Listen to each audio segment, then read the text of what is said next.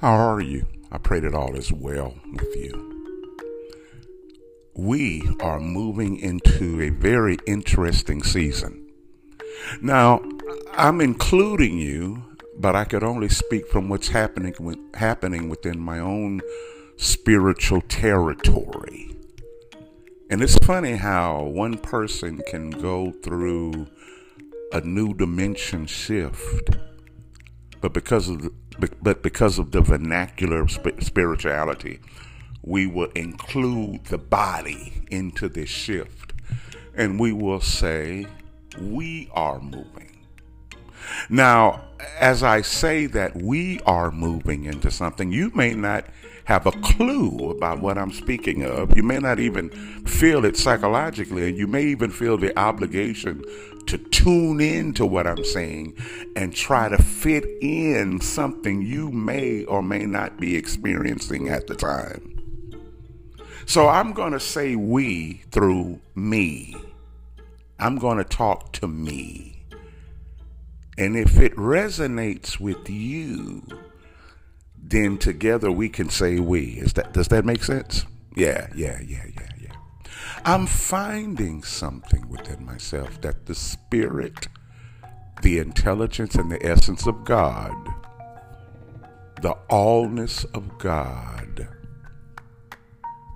is compelling me even more to master not only the supernatural, but the logic.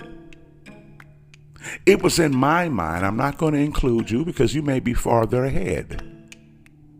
It was in my mind sometimes when we looked at intellectualism that was against God.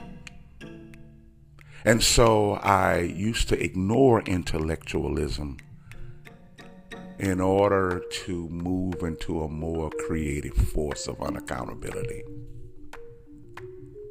Not knowing that the spirit of wisdom wanted to use intellectualism along with the supernatural power in order to show me what the higher resonance was. And sometimes because of the responsibility of intellectualism, of having everything in order, having finances in order, having a structure or an order, our inability or fear of the responsibility of intellectualism caused us to move into this realm of presumption that we called faith.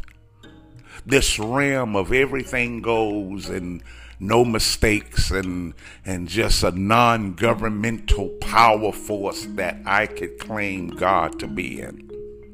I called it faith. The fear of, because when you looked at intellectualism, it meant an order, a certain strategic order that I possibly failed. I didn't measure up to the dimension of this substance. But in faith, all matters. In the spirit, everything goes. In the spirit, there is no big I's or little U's. So you leaned on the spirit because the intellectual realm would judge you harshly.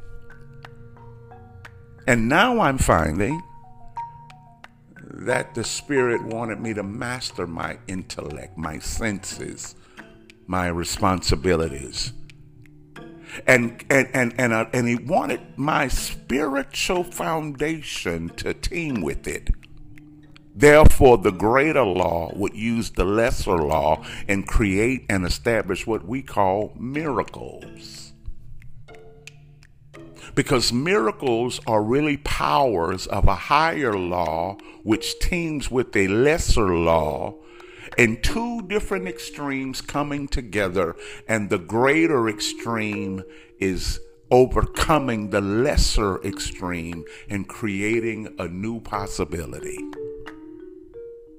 So God wanted me to read. He wanted my reading level to supersede things. He wanted to provide an order and a governance and an excellence like Daniel, like Joseph, like Moses.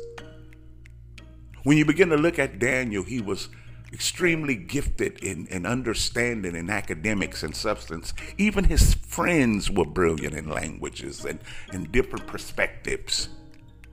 So wouldn't it be understood if the Holy Spirit overshadows us, that it expands not only our supernatural prophetic dimensions, but it would also supersede and expand our senses, our common senses, our logic, our mental capabilities. You remember when the Holy Spirit fell upon the apostles on the day of Pentecost, and they said, listen to these unlearned men speaking in all of our languages. They are unlearned. They're not educated. Now, they were businessmen, but it says as in the realm of theology or spirituality, they are unlearned. But those men were learned in the natural. Peter was a businessman. Peter owned a fishing company. He understood money. He understood logistics. He understood where things were. And when Jesus told him, put your net on the other side, his logic went against Jesus, and he said, Master, I've been fishing all night. I know what I'm doing. The fish are not biting. But when the higher law superseded the lesser law, Peter found a miracle. 153 fish till the net burst, which means God isn't against your company. He knows a supernatural faucet of where the company can expand. He knows how to look into the nature beyond your intellect. But you need the intellect to understand where to place the net. He uses both. And so I'm seeing God put a pressure or compel me to go back to what I once feared. Go back to understanding. Go back to the boredom of the temptation of daydreaming while I'm trying to read something and my mind takes off and it wants to soar to the magic realm of spirituality. And he's saying, no, read the fine line. No, read the contract. No, read the words. Write it down. No, write it. Get an understanding. No, do this. And you're like, wow, we can get there so much quicker if we could just make it up. And let me tell you something. I'm a musician. I am totally for spontaneity. But you still have to practice. And there were times I would make it without practice. I would just go to gigs and play and not even practice. I'm playing there and making money. And after a while, becoming successful in a certain quick skill could keep you from expanding to even more excellent ways. And how many of us have failed in the realm of the spirit? Because we want to get there fast, and we want to connect to that realm called presumption, and we want to call it faith. And when God wants to sit you down and say, save money, reestablish your credit, communicate better. What did you say? Speak clearly, read in front of people, finish the writing, start today when you were told. Don't wait till you find out the due date and start 2 days before the due date. You are already planning on using an excuse. Sometimes God is going to call you to do something that you are not interested in, that you don't feel, but it's his assignment to build something in you. Because God does not call us to do everything we like.